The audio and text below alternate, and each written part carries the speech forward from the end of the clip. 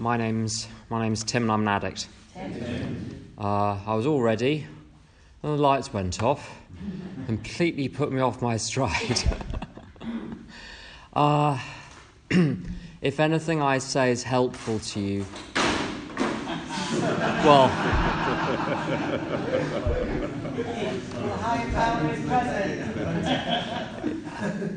there are spirits walking abroad amongst us. If anything I say is helpful to you, wonderful. If what I say doesn't help you right now, don't worry about it. There are plenty of other meetings. There are plenty of other people in those meetings. I'm just going to give it a second until the signs are back up.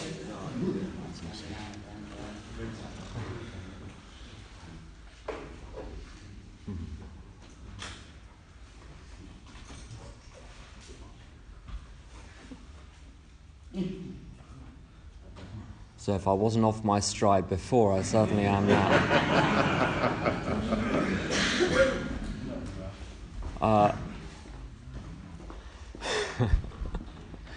So I last used on the 24th of July 1993. Well done to yourselves. It's not to me. Let's just leave that there. The point about me being an addict is that it's not me that keeps me clean. If I could keep myself clean, I'd be sitting at home listening to the Archers right now. But I'm not. I'm here with you because I need to be in meetings, because I need the other people in recovery. It doesn't matter how long a person has been clean, in my experience. Although my life is wonderful now, there is absolutely no guarantee that it's going to stay that way, and there's absolutely no guarantee that I'm going to stay clean forever unless I follow a few simple rules. I have done service in a treatment centre. I've done service in lots of places, but there was a treatment centre in West London. One of those little fancy ones where they pay, I don't know how many £1,000s a week to detox them and give them a bit of Indian head massage and whatever else they do, and the psychiatrists running around. And once a week, a couple of times a week, we'd take a meeting in there. And all of the addicts and alcoholics are offered the opportunity to go down to that meeting, to be introduced to the world of 12-step recovery. And what's so interesting is that, well, first of all, because they're paying such a lot, they can do what they want. No one's forcing them to go to the meeting, so most of them don't. Now, the ones that do, occasionally there are people that have never come across a 12-step fellowship before. But it's amazing how many of the people in there who trot down to the meeting on whatever it is, a Tuesday or a Wednesday evening, 1 week, 2 weeks, 3 weeks, clean or sober, were in AA or some other fellowship for 10 or 15 or 20 years and drifted and slipped. And the lucky ones end up in this treatment centre, and of those, the lucky ones end up back in recovery. A friend of mine relapsed in 1995, and it took him 20 years to get back. And he's not exactly out of the woods now. He's in and out. I'm in no doubt at all that if I used, I'd have a very slim chance of having another crack at this. If you'll pardon the pun. And so I take this very seriously.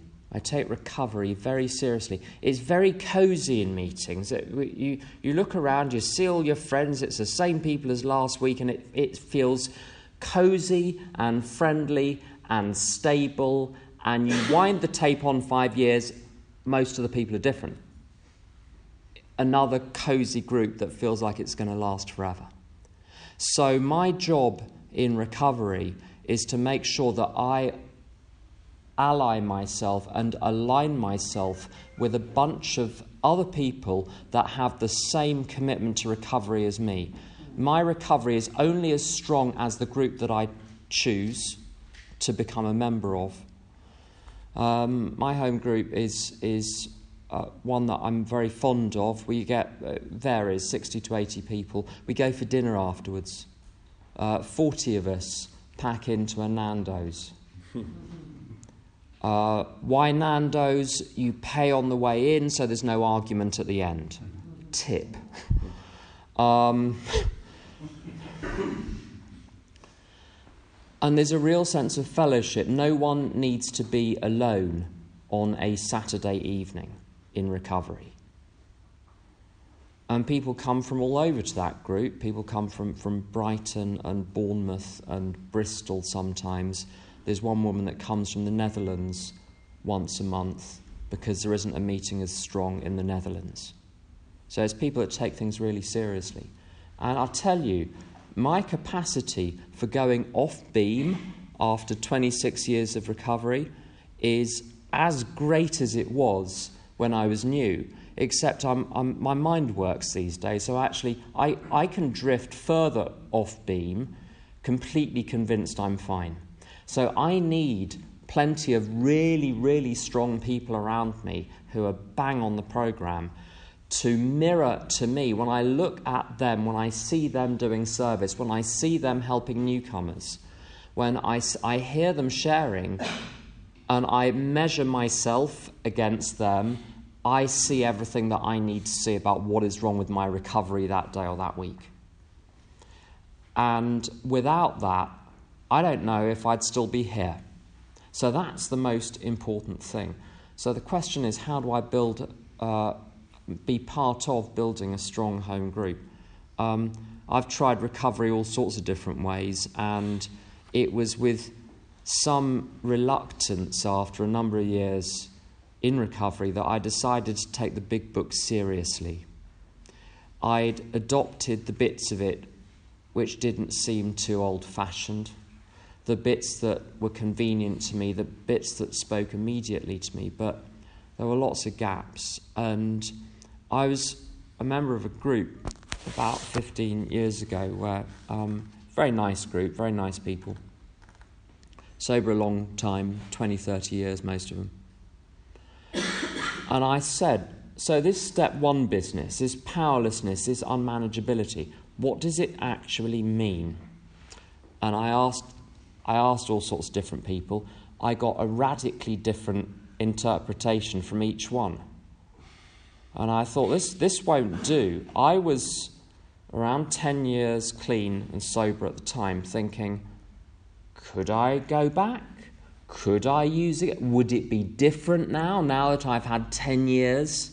Now that I've got a career, I've got my life together, I've got some money in my pocket, I'm not anywhere near as much of a douchebag as I had been 10 years earlier, still a bit rough around the edges, but nonetheless more socialised than I had been when I got into recovery. Maybe if I drank today, if I used today, maybe it would be different. How would I even know?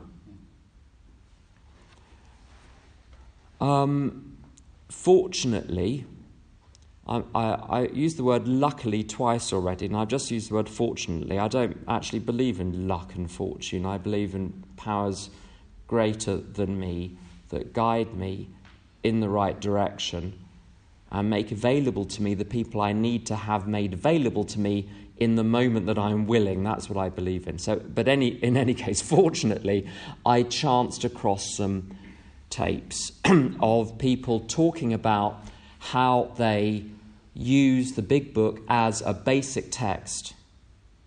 And instantly, within 3 or 4 days of listening to these tapes and reading the book really carefully, it cleared away 10 years of confusion. I felt, to some extent, a fake in the world of recovery, because although I was crazy when I got here, my using stories themselves were not particularly dramatic. Yeah, I got arrested on one occasion. I did run into the trouble with the police on a number of occasions. Traffic accidents. Stuff did happen, but in terms of the external features of my using, other people were off the chart compared to me. I mean, I was, as I say, mad when I got into recovery. I was mad before I ever used. You add a few years of using on top of that, and no one wanted anything to do with me when I got in. But I didn't identify with those, if you'll pardon my French, pissing up the wall stories, where people speak very eloquently about the most extreme moments of their using. And I can understand why people do it. It's a good story, and who doesn't like to hear a good story? But they're not necessarily illustrative of what using looked like on a daily basis. What I used and how I used varied. Not just substances, but processes as well. So as my friend Tom says, that if you have the misfortune to qualify for one 12-step fellowship, with any luck at all, you can qualify for a dozen of them.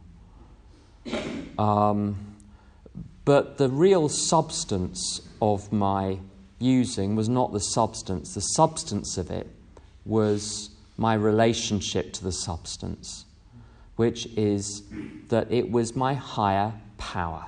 It was my solution. And it didn't matter that it was my problem, because it was my solution. As soon as I started to drink and use at school, I knew I was in desperate trouble, but I knew with equal certainty that no way was that trouble going to be allowed to get in the way of me continuing to drink and use, because there was no way I was going to sign up to remaining on this planet of yours unless I had something substantial to take the edge off every day. And alcohol and drugs and some other stuff put me in a place where I could remain on the planet for another day. Just about. Even then it was ropey. And so there were people in my life on the periphery. I had a couple of romantic relationships which were a little bit Jeremy Kyle-ish, shall we say. Maybe a touch more middle class, but the arguments were the same. But that wasn't those weren't the major relationship in my life. The people in my life were delivery systems for some respect and some validation and some support and some money. But they weren't the real thing. The real thing was this substance. And the point about my addiction is this. What I learnt from the big book is, first of all, when I start, I don't know when I'm going to stop. And that is not just on the evening itself. I first started to get clean and sober when I was 18, and it took 3 years of trying all sorts of different ways to achieve that before recovery finally took. And in 1991 I slipped, relapsed, or started again, and it was a year and a half before I even considered stopping again. So this is the thing that I learned from the doctor's opinion, is that when I start, I can't stop me and you can't stop me.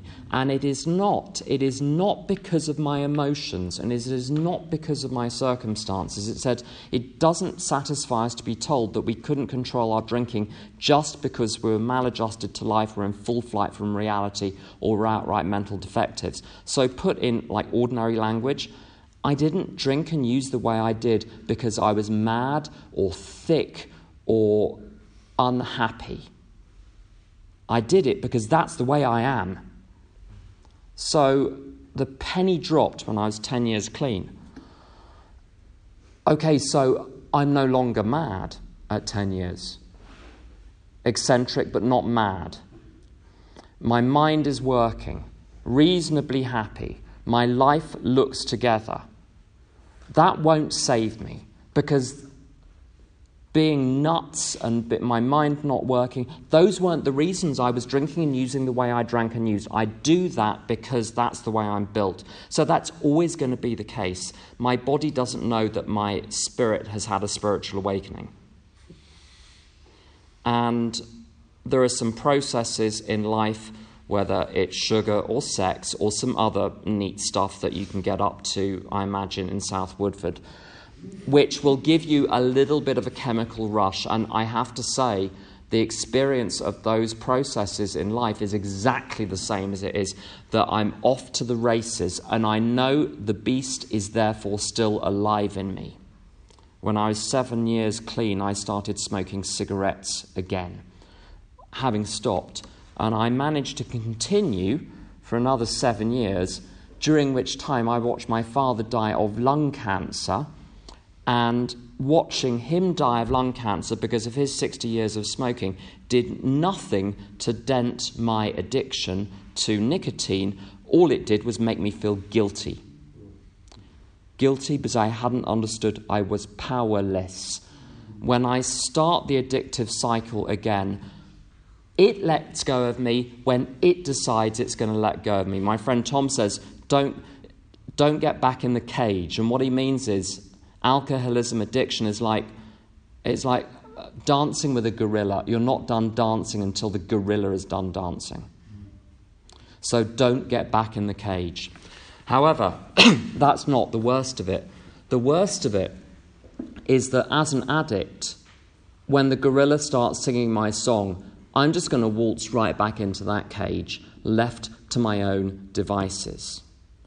So the difference between me as an alcoholic and an addict and someone who isn't is a sufficiently strong reason will permanently enable them to stay away from the first drink and the first drug. And it will, for me, for a number of days, weeks or months, but all I need is one moment when that knowledge doesn't show up. People would say to me in early recovery, just play the tape forward.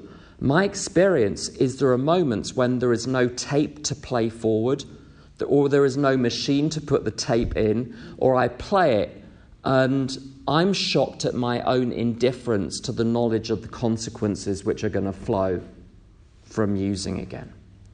So the point about being powerless over the first substance is that left to my own devices, I will use again. And the only thing which will stop me is a spiritual awakening, which is a horrible phrase. And if I don't know how new anyone is in CA, you don't need to raise your hands. I'm guessing there might be some people who are new. Certainly, the phrase spiritual awakening was not in my vocabulary when I got here. And I didn't understand it for a very long time. It annoyed me that people would talk about spirituality, but no one would ever say what it meant. To me, what a spiritual awakening means is that I'm not the final authority in my own life. That there is a power available in the universe which has to be my final authority, which I'm going to defer to even if I think it's a terrible idea. And I'm going to give some examples of that. In my first year of recovery, of real recovery, I had a sponsor and I had a couple of other people who were sober and clean for 20 or 30 years or longer. And I effectively turned my will and my life over to these people. Now, they weren't. You've got to be careful who you ask, therefore, to be a sponsor. You want to be very careful. But I chose people who were of sound mind, that had a sense of humour, that were cheerful, that were functional, that didn't particularly care what people thought about them, but were keen to be kind and polite and tolerant and respectful of those people anyway. And not because they wanted them to like them. It's because it was the right thing to do. And in matters great and small, I deferred to them. I said, what do I do in this situation? What do I do in that situation? Footnote, the family I come from is not littered with alcoholics and addicts, but there are some, and many of the others are even more nuts. If any of you have had any experience with an alcoholic or an addict family, the people who aren't using can sometimes be the really frightening ones. At least the ones who are using are passed out for some of the day, but the crazy person shouting in the kitchen, sleeps 3 hours a night and sleeps with one eye open. So I grew up in a family which didn't exactly give me a blueprint for life. It didn't exactly give me a design for living. What was passed on to me was probably centuries of dysfunction crystallized in a few horrible ideas. So I had no idea how to work, how to study, how to have relationships with ordinary people, how to communicate. I was a friend of mine described me as being set to broadcast only. I could not receive anything in. I couldn't listen. I needed very, very clear guidance in my first year, and I found some people who gave that to me, but whose purpose in giving that to me was to use those examples as illustrations of how to think through situations, how to apply spiritual principles to any situation in my life, so that eventually I could rely on the higher power who was standing behind them and not on them. But there was this little phase in between where if I'd been left to my own devices, like if I'd been handed a bunch of spiritual principles and been told, well, you just work it out, I wouldn't be here. I needed people to very clearly, you may not, I did. People have different experiences. I was 21 when I came in. So people who are come in a bit older may have a bit more common sense, a bit more life experience. I didn't. I was in cloud cuckoo land when I was using. I had no real life experience. I was just out of it. But that was my first example of turning my will and life over to a power greater than myself. So I would phone people up and say, I feel like drinking. And they said, well, don't. Go to a meeting. And I would obey their voice over the voice in my head. And I'd say, well, I'm scared I'm going to drink, I'm scared. They said, you don't need to. And I decided I was going to believe that voice that said, you do not need to. All you need to do is take it 1 minute at a time and get to a meeting, then you'll be looked after. And they were right. As I say, it's not a permanent situation. I did need to learn to apply the principles myself. But when push comes to shove, when I've got a problem in my life, and I still have issues that I find difficult. I find certain types of people difficult. I won't go into details, there are situations in my life which I've not faced before, and so I don't know how to face them instinctively. The one danger when I'm in trouble emotionally, or I'm facing a situation I don't know how to deal with, the one danger is if I'm going to say, I'll handle this myself. So I don't. I tell people what is going on. And I found some good people in all sorts of different places. Some of them in this country, some of them in other countries.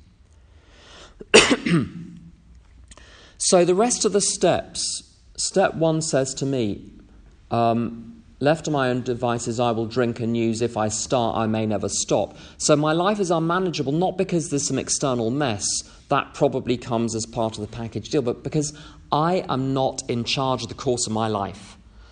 Whatever monster inside me wants to use, unless that monster is contained, that's who is managing my life. And that was a scary prospect. That's the fuel for me for the rest of the program. With step 2, coming to believe that a power greater than myself can restore me to sanity, I didn't get that all at once. I'll give you one example. I don't know if you've ever gone to a meeting knowing that after the meeting you're going to use. Just knowing with absolute certainty. But something happens during the course of the meeting, and on the way out you're thinking, that's so weird, I have no desire to use now. I know I'm going to be fine. I don't know about tomorrow. Tomorrow is probably going to happen. But tonight, at least tonight, I'm fine. And it's not because any one individual in the meeting has said like this amazing thing that has changed your life. There is something beyond the words in here which affects me at a level that I can't reach on my own. So no matter what inventory I do and what self-examination and meditation and spiritual readings, sometimes if my head is on backwards and I try and do inventory or meditate or pray or do anything like that, it actually makes it worse, because it's like my ego uses that as fuel and I end up further away and even angrier. But you place me in the centre of people who that day are less crazy than me, and it gets through to me at a level that I cannot reach on my own. That's just one of 10,000 examples that I've had over the years where a power greater than myself has reached through the haze and found me at the bottom of whatever pit I managed to dig myself into and pulls me out again. Again and again and again and again and again. And it happens, I'll give you another example.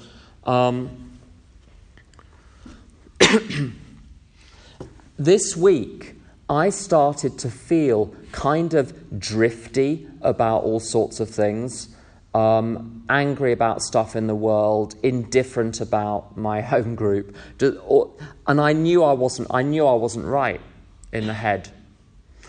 Everything was fine externally.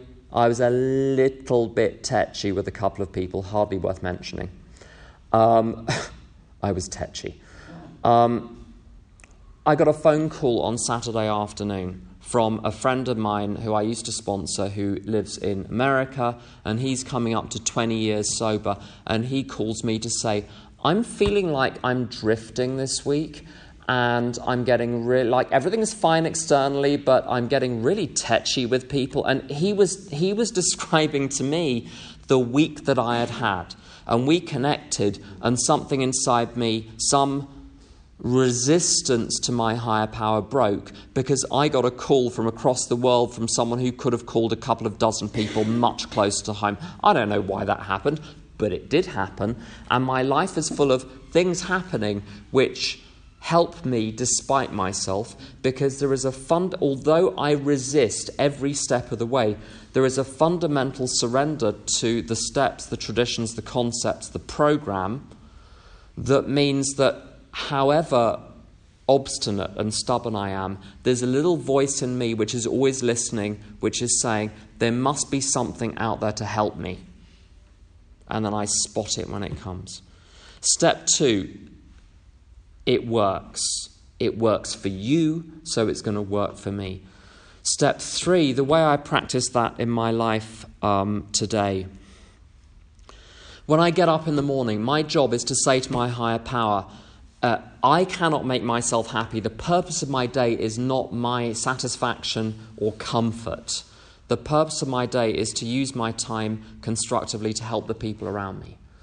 And I've tried kind of negotiating with that and going halfway, but honestly, the path of least resistance is just to say, F it, I'm just going to give the whole day to my higher power. You do what you want. Whoever comes into my life, fine. Whatever they want to do, fine.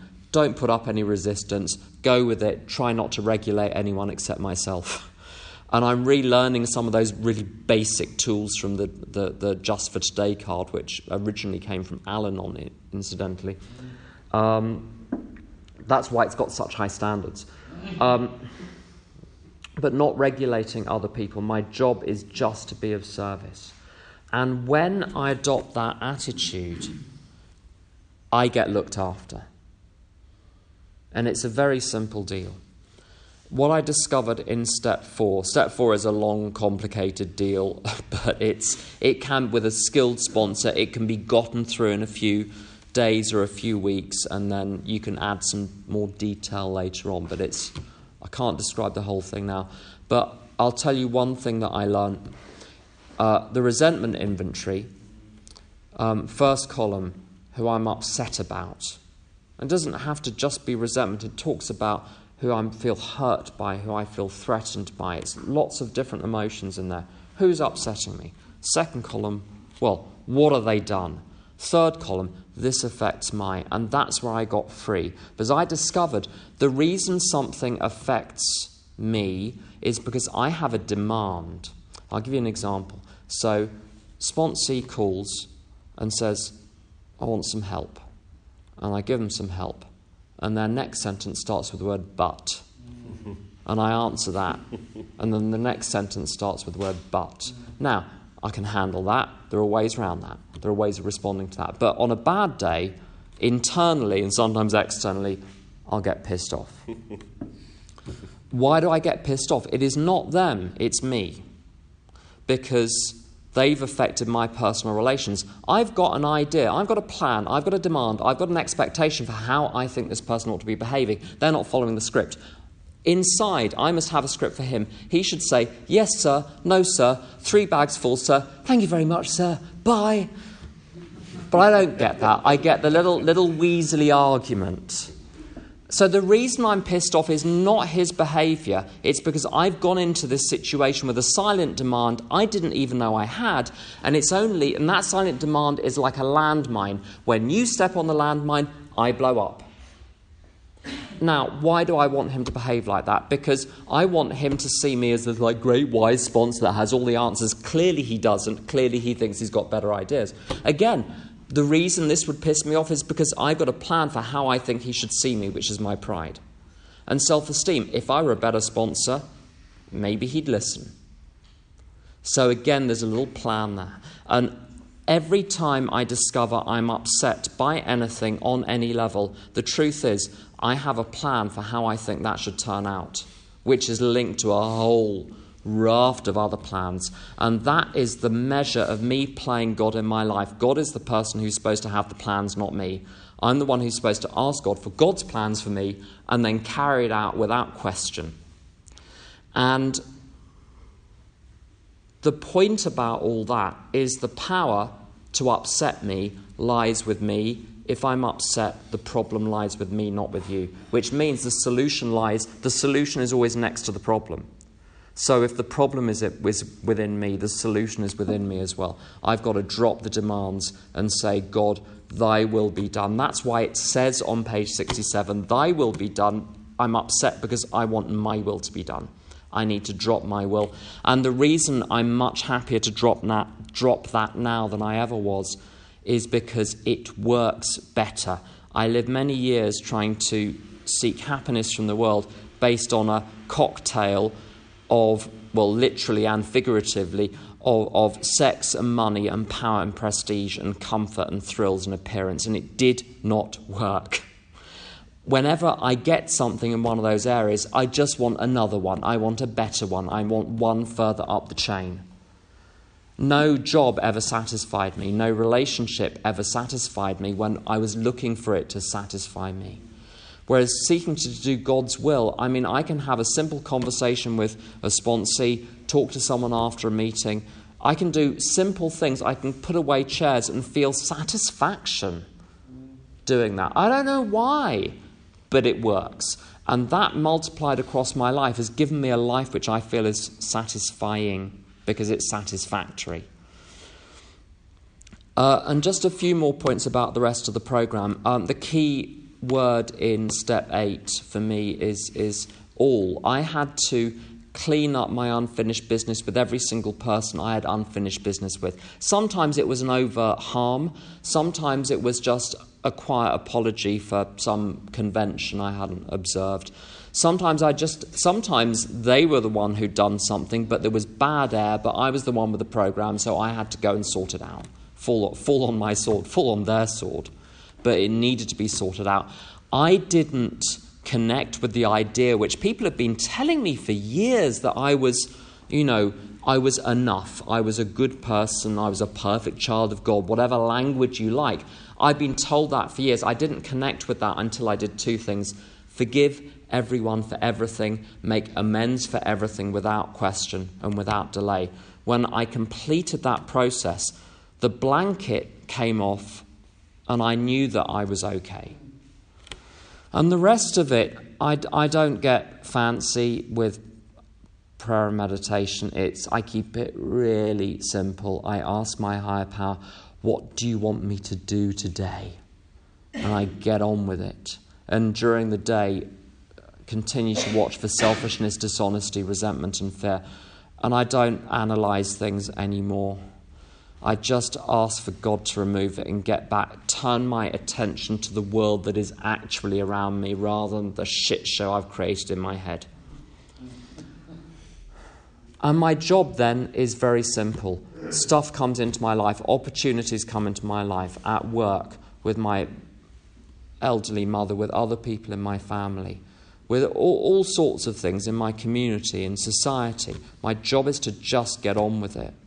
And either it works or it doesn't, but the results are not my business. And as a result of that, I'm bang in the middle of a home group, which I love. I've got a couple of home groups, one on Friday as well. We go for dinner as well. I've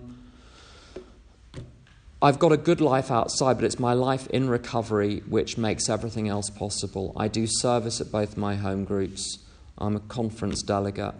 I'm on a national subcommittee for Armed Services Liaison, carrying the message to people in the armed services and veterans. I do some other stuff, service stuff as well.